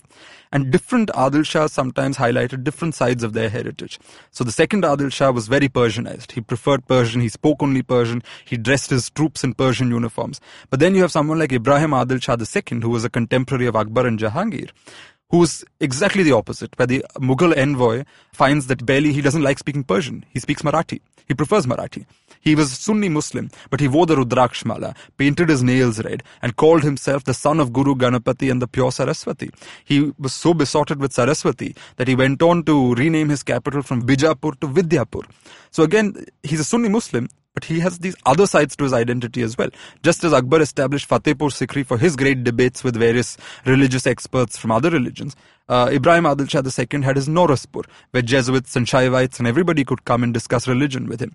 When a trader comes to see him, he finds the Adil Shah surrounded by 500 bejeweled women, all of them playing the veena because he loved veena music. So the man is very colorful. He's very interesting like this. So you have the option of looking at him as, Ibrahim equal to Sunni Muslim Sultan. But wasn't he a little bit more than that? To the extent that when he died, on his tomb you have a very clever inscription that says, it's actually a quote from the Quran, which says, no, Ibrahim was not a Jew, he was not a Christian, certainly he was not an idolater, that is a Hindu. He was a devout Muslim. It's almost like he's teasing everybody in a sense of saying that none of you can figure out who I was, what my religious identity was, so I'll just put it here on the inscription. But the funny thing is, although it says Ibrahim there also he's playing there's a little bit of wordplay there, because it could either refer to him or it could refer to Ibrahim from the Quran. So you can't really tell what his final loyalties were, whether he was part Hindu, part Muslim, or both. He had no contradiction there. And when I was reading your book, two of the fascinating themes that kind of stood out for me were globalization and assimilation. So on the one hand, you have this kind of globalization where you have, say, the soft power of the Persians being imported, and you see an influence of that in clothes, in food, in architecture. For example, to quote you again, you write about how Ahmad Shah started a new style of architecture, quote, with the elegance of Iran, the sensuality of South India, even the occasional influence from Europe. Even Vijayanagar. Yeah. The so-called elephant stables, the domes are not a South Indian architectural style. They borrowed very clearly from Islam. Yeah. So on the one hand, you have influences from across the world, from Europe, from Africa, from the Middle East, flooding in. And on the other hand, you also have a remarkable assimilation to the extent of, all the things you pointed out, that you have these rebel sultans knowing all the local languages, marrying local women, adapting to local cultures. And this is happening back then, before there are, regular flights between these two places, or YouTube, where you can actually immerse yourself more in the culture. And it's sort of a reminder of how even in our current day, we might be so sure of what our cultural identity is, but actually it's a blend of just about everything. It always is a blend. Globalization may be a new word that is in fashion now, but the phenomenon has existed always. It may not have been as fast and instant as it is today, because there's no internet and quick communication and travel, but it existed. People always communicated with other cultures and peoples. They had no issues absorbing from there. Look at some of the names around us. Now, everybody, recently there was this thing about Amit Shah's name, Shah, being a Persian thing. Now, of course, in Amit Shah's case, it could have been, there is a theory that it's Sahu that becomes Shah. But even then, Shah is a Persian pronunciation. So even if Sahu adopted Shah, there's a Persian influence there. But forget the Shah, because that's unsettled. Even the clothes Amit Shah and Narendra Modi wear, the churidar kurta, yes. That's classically Islamic. But look at some of the Peshwas who succeeded the actual Maratha rulers and became the real force in the Deccan afterwards. The Peshwa, the title itself is Persian. It means minister. It's a Persian title. Devendra Fadnavis is the current chief minister of Maharashtra. What is Fadnavis? It's a Persian title. So these things are not gone. I'm not talking about a time that's left no traces. The traces are still in front of us. These traces still exist. Shivaji himself referred to the Hindu Padshahi. What is a Padshahi? It's derived from Badshah. It's again an Islamic influence. Now, look at all the clothes that Shivaji and his contemporaries wore. Again, inspired by Islamic fashions. Speaking of Shivaji, Shivaji's father was a man called Shahaji. Now, his grandfather, who was a close associate of the Nizam Shah of Ahmednagar, Maloji couldn't have sons for a long time. So Maloji goes to a holy man, and the holy man blesses him and his wife, and then eventually he has two sons. Interestingly, the name of the holy man is Shah Sharif. He's a Muslim holy man. And what does Maloji name his sons? Shahji and Sharifji. This is Shivaji's father and uncle. Amazing. If you go to Ellora, where Maloji's Samadhi exists, one scholar, the controversial James Lane, has made the mistake of saying that this is a tomb where Maloji is buried. It's not a tomb, it's a Samadhi. But the reason James Lane made the mistake is because if you go to the Samadhi, it looks like an Islamic monument. It looks exactly like the tombs you'll find in Golconda and other places. It's got that Islamic structure with some Hindu influences in terms of the ornamental activities, but the dome, all of that, if you look at it at one glance, it looks like an Islamic structure. But whose Samadhi is it? Shivaji's grandfather. Shivaji himself commissioned a Sanskrit poem called the Shiva Bharata. The Nizam Shah in one place. So here you see the contradiction emerging, which is that on the one hand, Shivaji claims this is Vishnu reincarnated to deliver the world from the oppressions of the Turukas, the Muslim kings. But on the other hand, it also refers to the Nizam Shah of Ahmednagar as a Dharmatma. It also refers to the famous African warrior general Malik Ambar as brave as the sun. At one point, Malik Ambar is compared to the Hindu god Kartikeya. So the idea is that even then, there was this black and whiting of history was very complicated. You couldn't do it very easily. And even Shivaji himself recognized it. And the Shiva Bharata is a fascinating case and example. And Malik Ambar is an even more fascinating case because we've discussed the Persian influence, we've discussed the Marathas, we've discussed the Hindu blend with all of this. But the other element in the Deccan was the Africans. which is that thousands and thousands of Africans came as military slaves to the Deccan year after year. And this wasn't merely to the Deccan. In the 1200s, in Razia Sultan's time, one of the reasons she was assassinated in Delhi was because she had an Abyssinian and Ethiopian African lover. In Bengal, there was a brief Habshi dynasty, which is African slaves kicking out the ruling dynasty and seizing power for less than a decade. But it existed in Bengal. In Uttar Pradesh, an African eunuch founded in Jaunpur a dynasty that lasted for a while, I think in the 14th century. So Africans were always in India. As late as 1724, the Mysore Maharaja had an African guarding one of his forts. The Nizam of Hyderabad in the 19th century had Africans. But in the Deccan, it achieves an even more special place because at least 2 sultans had African wives. That is, picture this, in present-day Ahmednagar, which is a tier 2 town in Maharashtra now, there were African queens, 2 of them in the late 16th century and early 17th century. One of them was the daughter of Malik Ambar, who began life as a young boy in the Oromo tribe in Ethiopia, gets enslaved when he's about 10, 12 years old, gets carted off to Baghdad, at some point ends up in the Deccan, where he's purchased by the Peshwa of Ahmednagar. Who's the Peshwa? Also a black man, who has 1,000 other black people he's purchased. Malik Ambar then rises slowly, ends up having a small little mercenary force. And finally, by the end of the 1500s, he becomes the main man standing between the Mughals and the conquest of the Deccan. So it's several generations before Shivaji. With Shivaji's grandfather as one of his right-hand men, it was this African man who had adopted India as his home, become a Muslim, who was the main problem for the Mughals in terms of conquering the Deccan. Jahangir, if you read the Jahangir Nama, it's quite fascinating. Jahangir is constantly bitching and hating on this man. He calls him Ambar the ill-starred, Ambar the black-faced, Ambar that disastrous man, because he can't conquer this man. Ambar is too clever. And Ambar is the one who develops what is called Bargigiri, guerrilla warfare, which is what Shivaji then takes to perfection a few generations later. And Shivaji, therefore, as I said, describes Ambar as brave as the sun in his own Shiva Bharata, because the Ambar was a legend. He was a remarkable man.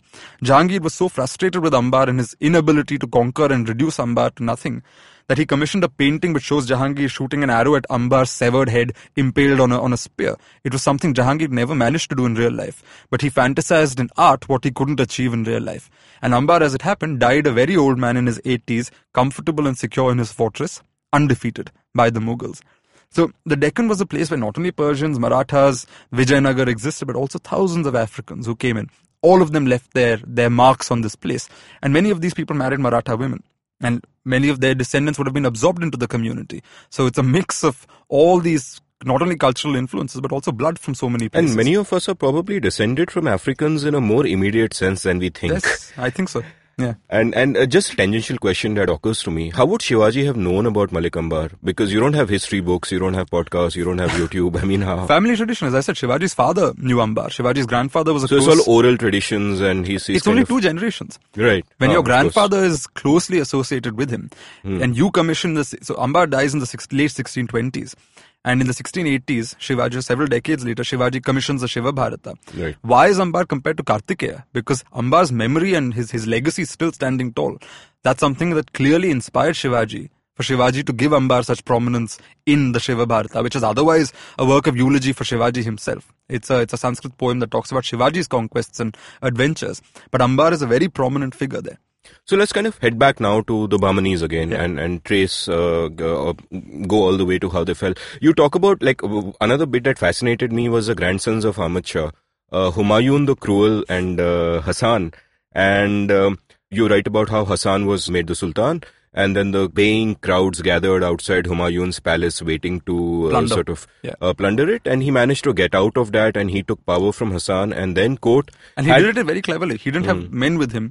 So what did he do? He got a holy man to come and stand next to him, because that's a different kind of legitimacy. Right. And then this crowd sort of backed off when they saw the holy man. And then he walks all the way to Hassan, who's sitting in the darbar on the throne, walks up to him, slaps him, pushes him off the throne and takes his seat on the throne. And I'm like, this is so hilarious to just picture this scene. Yeah, and poor little Hassan. And then you say, quote, Humayun had, quote, Hassan thrown before tigers, ordered some of his adherents to be cast into cauldrons full of boiling water and oil, and release mad elephants and other wild beasts to prey upon the unfortunate victims. Stop quote. Yeah, again, as I said, violence displayed and violence used in a very visually ghastly fashion, just to sort of reinforce the idea that don't mess with me. Yeah. And why mad elephants? You mentioned mad elephants like multiple times. They appear in the sources. I think mad in the sense that, very aggressive sort of elephants, which will come and sort of destroy you no matter what. Otherwise, elephants, if it's a regular elephant that's standing there, why will it come and trample you? So if it has to be done with as much brutality as possible, you need an elephant that's really got something going for it. Pissed off, unfed. Yeah, made to. And then you talk about how Humayun the Cruel was stabbed by a maidservant, which is also an ignominious way to die, I suppose, for a guy like that. How did the Bahmani Empire come to an end? The Bahmani Empire came to an end because of the weight of its own internal contradictions. As I said, at the height of its confidence, absorbing, say, a lot of Persians, absorbing the local Maratha element, absorbing culture from Vijayanagar, all that is possible. And also the Dakhnis, like you pointed out, are basically, they've come from the Turks. They're either and they're people Sunni who come Muslims. from the north, but they're essentially Indian in the sense that, so largely the Dakhnis are Sunni Muslims. They're people who've converted within India and they're considered Hindustani Muslims. Whereas the Westerners or the Afakis, they are Shias, largely, who've come in from Persia later. And the thing is, the Westerners have a little bit of a superiority complex in the Bahmani court because, as I said, theirs is Persian. Persian is considered the latest soft power asset. It's very glamorous, etc. Compared to which the Dakhnis look a little bit like poor cousins. So there is that internal sort of rivalry there. And would it be correct to say that the language also plays a part? So the Persian of that time is like the English of today, the elite speaker. In fact, Persian was diplomatic language till the early 19th century. Right. And I was stunned when I was working on my first book. Letters written by the Maharani of Travancore in the 1810s to the British governor, they're in Persian. It wasn't even in English, it was in Persian because even the British recognized Persian as the international language in this part of the world. And Persian had therefore great value attached to it. So therefore the Persian faction was very influential. So you have the Persian faction, you have the Dakhni faction, you have the Marathas, you have the Africans. All of these are groups. In the end, the contradiction was that if it was a sultan who was confident and broad-minded enough, he was able to take all these people along with him. He could inspire that confidence. But some sultans made the mistake of playing these groups against each other. So as political power started weakening a little bit, they started being tempted to play one group against the other for their own benefit. So this led to violence between these groups, and slowly the differences started solidifying.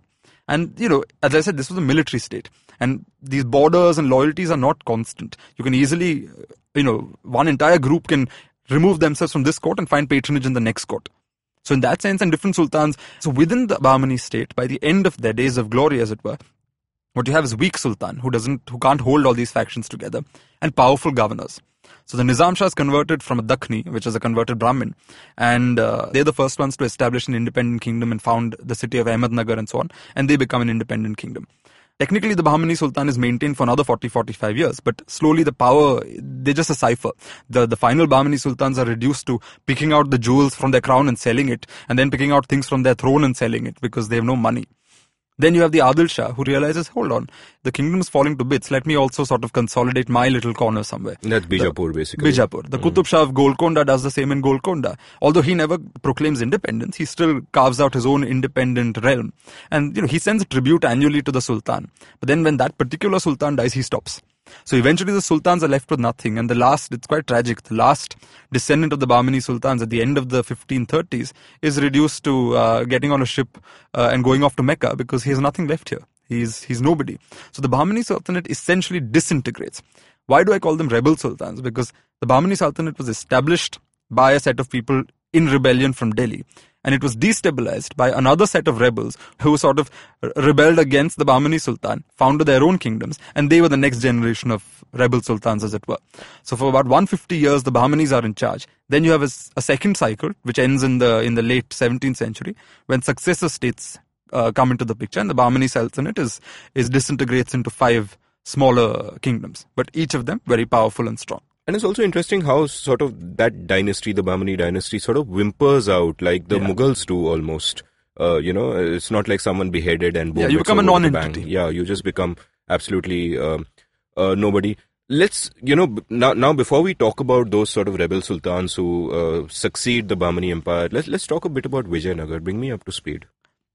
Vijayanagar is going through its own internal issues, which is that unlike the Bahmani state, which disintegrated into several pieces, Vijayanagar, you have 3 dynasties that come and fall. So first you have the original dynasty, the Sangama brothers who found Vijayanagar. They rule for a certain time. Then you have a short-lived dynasty in the middle, which is a military general who takes over, and then his son, he dies, his son is sort of kicked out, and then finally Krishnadevaraya's dynasty comes to power. And if the initial ones founded the kingdom, and I think they were largely Shaivites, Krishnadevaraya's time is you start seeing more of a Vaishnava influence. And Vijayanagar at this time, again, as I said, is absorbing all these influences. It's expanding its boundaries in the south, failing frustratingly when it comes to these sultans, because the sultans have more technology as far as Vijayanagar is concerned. And at certain times, the Vijayanagar kings have to pay tribute to the sultans. Sometimes the sultans have to come and enforce it, but they have to end up paying tribute. Interestingly, after the splinter states come to power in the northern Deccan, the Adil Shahs of Bijapur, the Qutub Shahs in Golconda, and the Nizam Shahs in Ahmednagar, Vijayanagar then has greater influence because Vijayanagar is still solid. It's still one big empire. And then the mistake was that the last emperor of Vijayanagar, I mean, let's say last, Vijayanagar survived, but the last main character before the historic battle of Talikota in 1565, he starts meddling a little too much in these northern kingdoms. Now, again, there's no Hindu-Muslim divide here. So one of the Adil Shahs of Bijapur was adopted by this last emperor of Vijayanagar as his own son. As I said, the Qutub Shah, when he had no place in his brother's court, he came and lived in exile in Vijayanagar. There are lots of continuities and commonalities between them. But Vijayanagar starts getting tempted a little too much to start playing politics with these people. And these northern kings realize that, hold on, we're all losing and Vijayanagar is slowly gaining at our expense. So finally, for the one time in history where their survival was threatened, they come together. And of course, this is justified in the name of Islam and all of that. But that's not the point. The point is politics. They come together and they decide this is a common enemy. We may all hate each other, but for the time being, this is our biggest threat. So they come to a series of marital alliances where, say, one of the Nizam Shahi princesses, the famous Chand Bibi, is given in marriage to the Adil Shah. Another daughter of the Nizam Shah goes off to the Qutub Shah family. Similarly, girls are exchanged from those families. And they have a new alliance. And that's when Vijayanagar is finally destroyed in that historic battle in Talikota. And the city is sacked and taken. Interestingly, the sultans don't go out and try and conquer all of Vijayanagar. Once the city is destroyed, they go back to their capitals. They gain some territory, but they're not trying to completely, wipe out Vijayanagar from the map of India. That's not happening. Vijayanagar is still seen as a legitimate entity.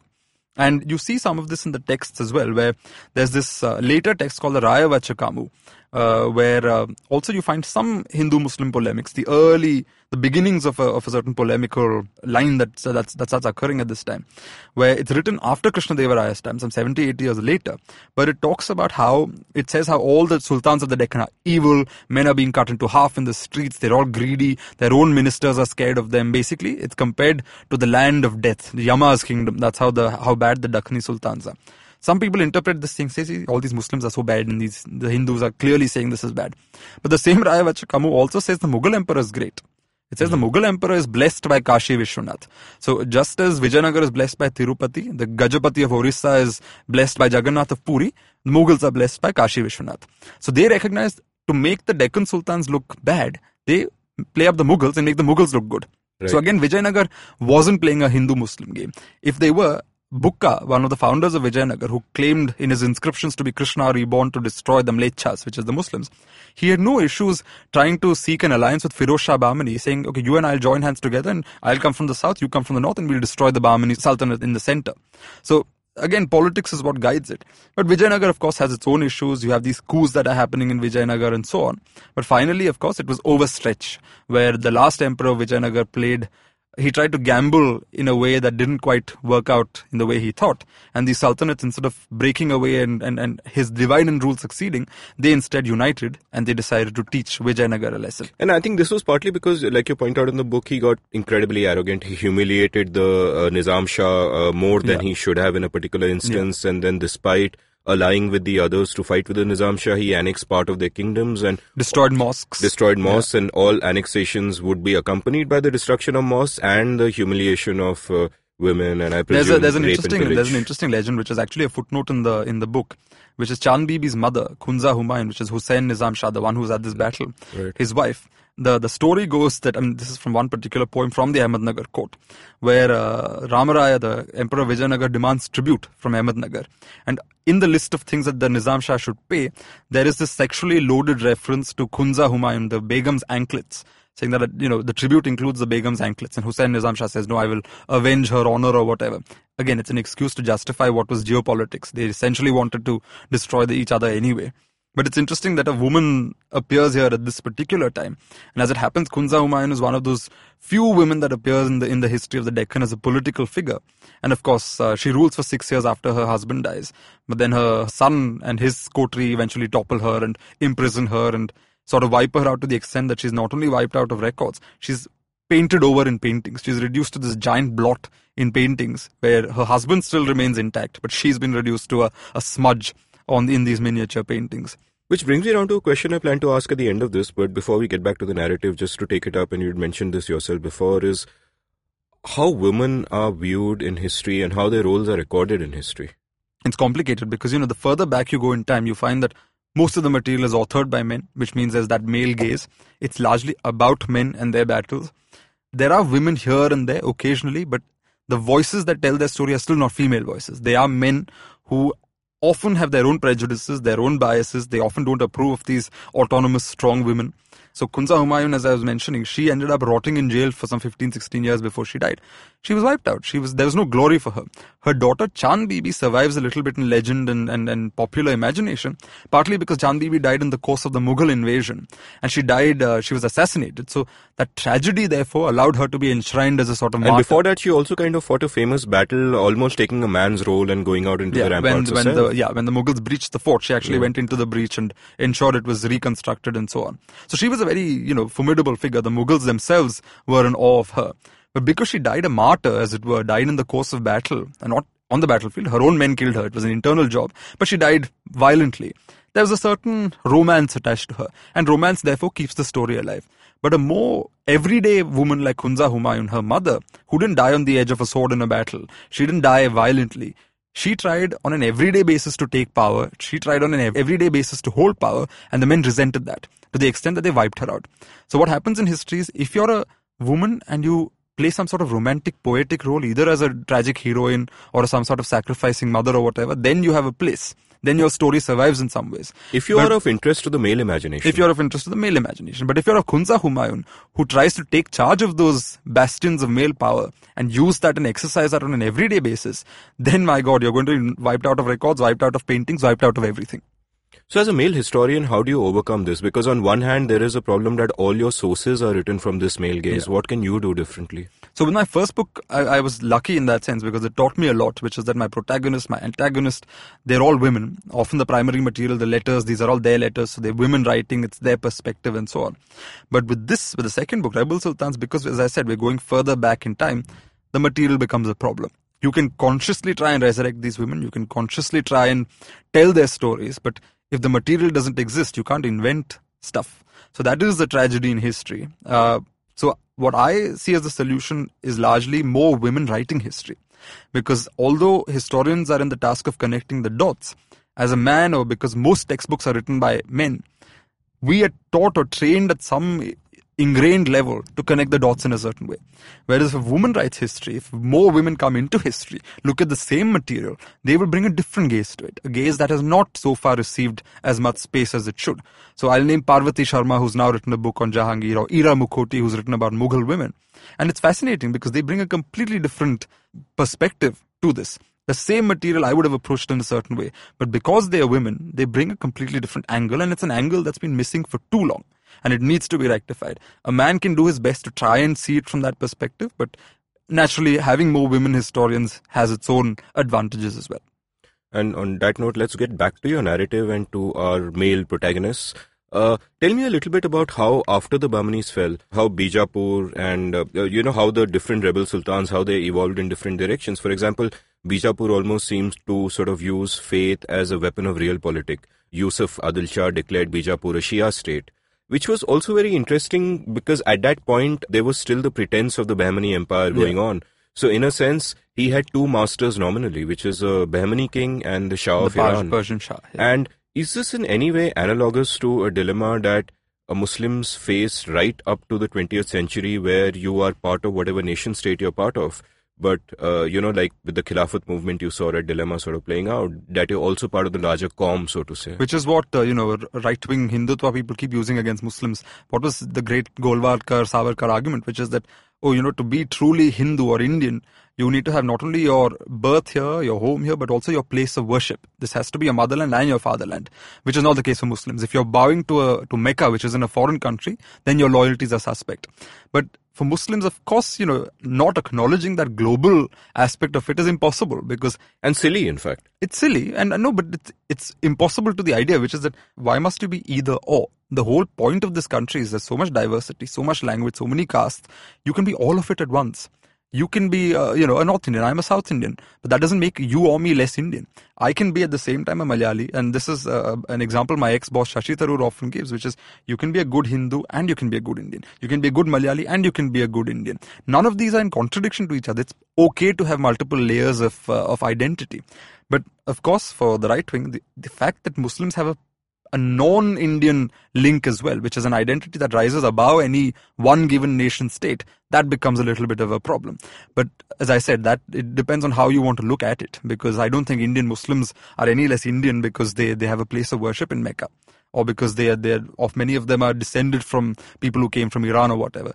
As I said, if you come to the south, the oldest Muslim communities have nothing to do with these later immigrations. They've been here for thousands of years. And there's a great hypocrisy inherent in these claims, because these claims are made by people who are wearing clothing which have come from outside, from the Middle East. They're eating food. I had a great episode with Vikram Doctor recently about the Indianness of Indian food, about how so much Indian food has sort of originated in various different places and are still nevertheless inherently completely Indian. Look at Bombay or Mumbai, where we now are, the Ganesh festival just happened. You would have seen there were so many marigold flowers that were being used. Right. Where did the marigold come from? South America. It's only a 400, 500 year old That's the same flower. point Vikram made in the show. We now use the marigold for all our rituals, but the marigold is not even an Indian flower. The potato is not Indian. A lot of these spices that the green chilies are not Indian. South Indians make sambar now with potato and tomato and onion. These were never there in the old version of sambar. These are vegetables that came, my grandmother tells me, growing up in the 1930s and 40s, they never ate potatoes and onions because they never came there. Once in a while you'll see it coming from somewhere else in the country. But most of the time it was never eaten. It was never, the tapioca, if you go to Kerala now, what we call kappa in meen curry, which is, tapioca with fish, it's considered like a staple, quintessential Malayali dish. Tapioca came to Kerala in the 1880s. Have you heard my episode with Doc? I don't think so, because he said all of this. Okay. Right. Yeah.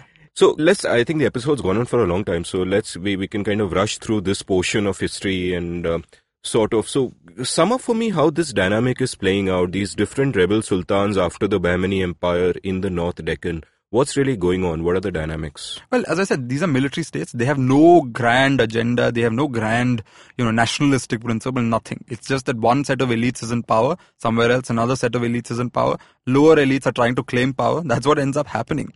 So, the most striking figure is towards the end of the book. So the book is the subtitle From Khilji to Shivaji. Shivaji is the one where I end the book, because what Shivaji is doing is, for 400 years, 500 years, the Deccan's been under Islamic rule. Now, this doesn't mean the Hindus have been displaced. The best example is this little kingdom called the Gadwal Raj, which was in former princely state of Hyderabad. Now, initially they were feudatories or vassals of the Kakatiyas. Then the Kakatiyas are displaced and the Delhi Sultans come. They start serving the Delhi Sultans. Delhi Sultans are gone, Bahmanis come. They start serving the Bahmani Sultans. The Bahmanis are gone. Finally, the Adil Shahs and the Qutub Shahs at various points end up being their overlords. They sound a lot like the Indian bureaucracy. Yeah, yes. That's the point I'm making. Finally, they come under the hands of the Nizam of Hyderabad, who's an agent of the Mughal emperor, and they survive all the way till 1948. So something that existed in the 1300s, that same family ruling of the same 1,000 square miles of territory has continued to rule all the way till 1948. So the top layer may keep changing and shifting and falling and rising, but just beneath that, there aren't that many changes. These are all very elite level changes and discussions that are happening. At the next level, things are pretty much, they're in the hands of the same family. Muslims, Hindus have not been displaced en masse or anything. What is interesting with Shivaji is that this Islamic court culture that evolved in the Deccan, a very peculiar blend of part North India, part Persian, part Vijayanagar, all of it existed. Shivaji now wants to go back to a Sanskritized version of kingship. So he consciously starts avoiding Persian words and creates the Raja Vyavahar Kosha, which is a Sanskrit dictionary, starts writing letters towards the end of his reign in Sanskrit to other northern kings, because he's trying to construct a new court culture, a new way of doing politics, inspired by Sanskritic Hindu traditions. So he wants the Rajputs and him and all these Hindu origin people to sort of stick to the Sanskritized version of things rather than the Persianized version of things. And would you say this is similar to what happened in the early 20th century, the late 19th century, when a lot of these groups tried to take Hindustani and separate Urdu from Hindi and build some kind of separate Shuddh Hindi? That begins in the 19th century, really, where you have this ultra Sanskritized Hindi being born and this ultra Persianized Urdu being crafted as a separate thing. Whereas in reality, they're children of the same mother, and that mother was much more mixed up than either will admit. But this quest for purity, but that is largely a result of the colonial intervention as well. That's a later phenomenon. What's interesting in Shivaji's time, however, is that simultaneously with him in Golconda, we have two Brahmin ministers of the Qutub Shah called Madana and Akana, and they're brothers. And one of them talks to a Dutch merchant, and he says, "Oh, look, all these Persians coming here, they make their money and their fortunes here, and they go back because those are their fatherlands. We have only this as our land, so we are much better in terms of we should be running this place properly." It's interesting because this is almost a Golwalkar-esque, Savarkar-esque argument from the 20th century, but we're hearing it in the late 17th century. So what it indicates is that at the elite level, there was some beginning of an identity that was in common, saying that something was missing. There was a sense of loss. And these intellectual strains therefore existed from before. It's not like Golwalkar and Savarkar sort of it began. I think they took it to a completely different level, which is by making it more mass. Which is, why is this mass now? Because we've now bought into this idea that the Sanskritic version of Hinduism is the version of Hinduism, which is not true. What happened to lower caste versions of Hinduism? What happened to tribal versions of Hinduism? There are surveys in South India from 1915, as late as 1915, talking about how 80% people in South India did not subscribe to Brahmanical gods. They had their local tree gods and local goddess of smallpox and things like that. But as education came in, they started Brahmanicizing or Sanskritizing and giving up their ancient gods and becoming worshippers of Shiva, Parvati, Vishnu. So this happens simultaneously with that, where you have this mass reinforcement of the idea that the faith of the Brahmins is the legitimate form of Hinduism. Whereas in the earlier phase, what you see is this sense of, I think what happened is that earlier, if you were under a Hindu kingdom or a Hindu king, your patronage was limited to these elite groups. With the Muslims, there was competition. There were these Persians, there were these Africans, so you weren't quite the top of the chain, as it were. So that seems to have created a little bit of elite resentment, which is what you see in the 17th century. And Shivaji was definitely, therefore, when he says he's building a Hindavi Swaraj, he does therefore play up the idea of that. But it wasn't something for all Hindus against all Muslims. He employed Muslims, he had Qazis. In the famous episode where Afzal Khan is sent to murder Shivaji. Now, if you look at it, Afzal Khan versus Shivaji, Muslim versus Hindu. But look at the people coming with Afzal Khan. Ghor Pade. Maharashtrian surnames, they're Maratha surnames. On Shivaji's side, Siddhi Ibrahim. It's a Muslim. Shivaji had plenty of Muslims. He had plenty of Islamic influences in his court as well. But he looked at power from a Sanskritic position. And that seems to have begun something. And simultaneously, you have similar trends in Golconda, which means that at that particular juncture, when the Sultanate is starting to collapse, when the Mughals are coming in violently from the north, there is this germination of a new sense of elite identity. I will not say it's a Hindu identity, because there was no one broad Hindu community. For a Brahmin, a Dalit was as alien as a Muslim. There was no commonality between them. One could argue it's still the same today. Yeah. I mean, I don't think they see each other as part of the same ecosystem or whatever. So in that sense, there was something that was being born then. So I wouldn't agree with many people who say that, communalism is entirely a colonial invention. No, at the elite level, there seems to have been some sort of minor flavor that seems to have been coming in at this particular time, which later assumed bigger proportions in the colonial period. Now, reading your book and listening to you now, on one hand, it seems as if you look below the top layer, if you look below the sultans and the people in charge, what you really have are these vast, really solid waves of history moving, like the same bureaucracy serving different empires for hundreds of years and so on, and they are as they are.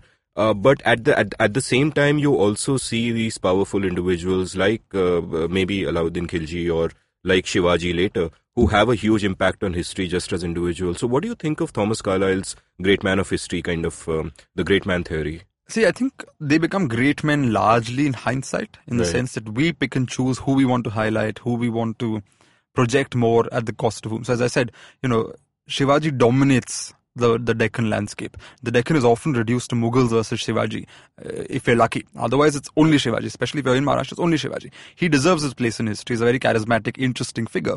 But as I said, better historians have done good books on him. What interested me was, Why only him? There are so many people before him. Why not Ibrahim Adil Shah II with his Rudraksh and Saraswati love? Why not Malik Ambar, the African who saved the Deccan for at least 2 generations from Mughal conquest? These are people who also made history. But because they have no political constituency now, they've been forgotten. So the great men of history are also a reflection of our own anxieties, our own insecurities, our own sense of what we want to draw from history, rather than what actually happened in history. Which is why more and more people, at least with my first book and my second book, the idea is to pull these people or pull these stories out of the footnotes and give them the broad audience that they deserve. Because they don't deserve to merely be a footnote in a larger story of somebody else. They were actually independent actors in their own right. In their own time, they were the main actors and people who made history.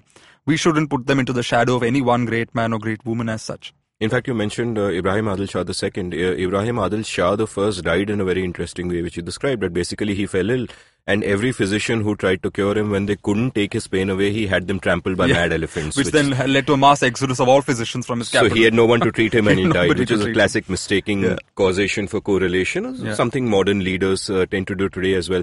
Listen, I've taken a tremendous amount of your time, and I would actually have loved to go through the whole narrative all the way to Shivaji and beyond. All I can do is urge readers to read your amazing book, because there is a lot more to the Deccan than just Shivaji or the Mughals. And so on that note, Manu, thanks so much for appearing on The Seen and the Unseen today. Thank you for having me. I had a great time here. If you enjoyed listening to this episode, do hop over either to Amazon or to the Juggernaut app and buy Rebel Sultans by Manu Pillai. You can follow Manu on Twitter at Unam Pillai, UNAMPILLAI. And you can follow me at Amit Verma, AMITVARMA.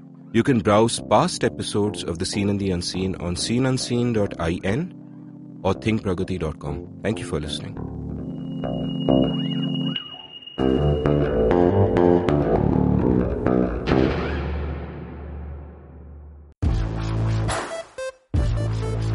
Hi, my name is Abbas. I'm a producer at IVM, and I, along with other staff members of IVM, we do this show called IVM Likes, where we give recommendations of books, movies, music, TV shows that we've seen. We've even recommended video games and YouTube channels. And we are soon reaching our 100th episode. We are on episode 99 right now. And on the 100th episode, we'd love to hear from you. So send us your messages, voice notes, goodwill, all of it on shows@indusvox.com, and we will read out your messages on the 100th episode of IVM Likes. Tell us about the recommendations we've given you that you've enjoyed. Tell us about the episodes that you remember. Tell us about the conversations that you've enjoyed, and we will read all of it out on the 100th episode. Send your messages on shows@indusvox.com, and do tune into the 100th episode of IVM Likes out next week.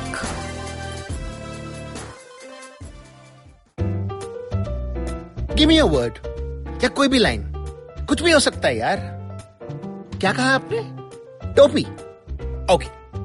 Mohan Joshi hated wearing topis. He felt suffocated in them. टोपी पहनते ही उसे school की याद आती थी. Where of course he had no choice but to wear a टोपी.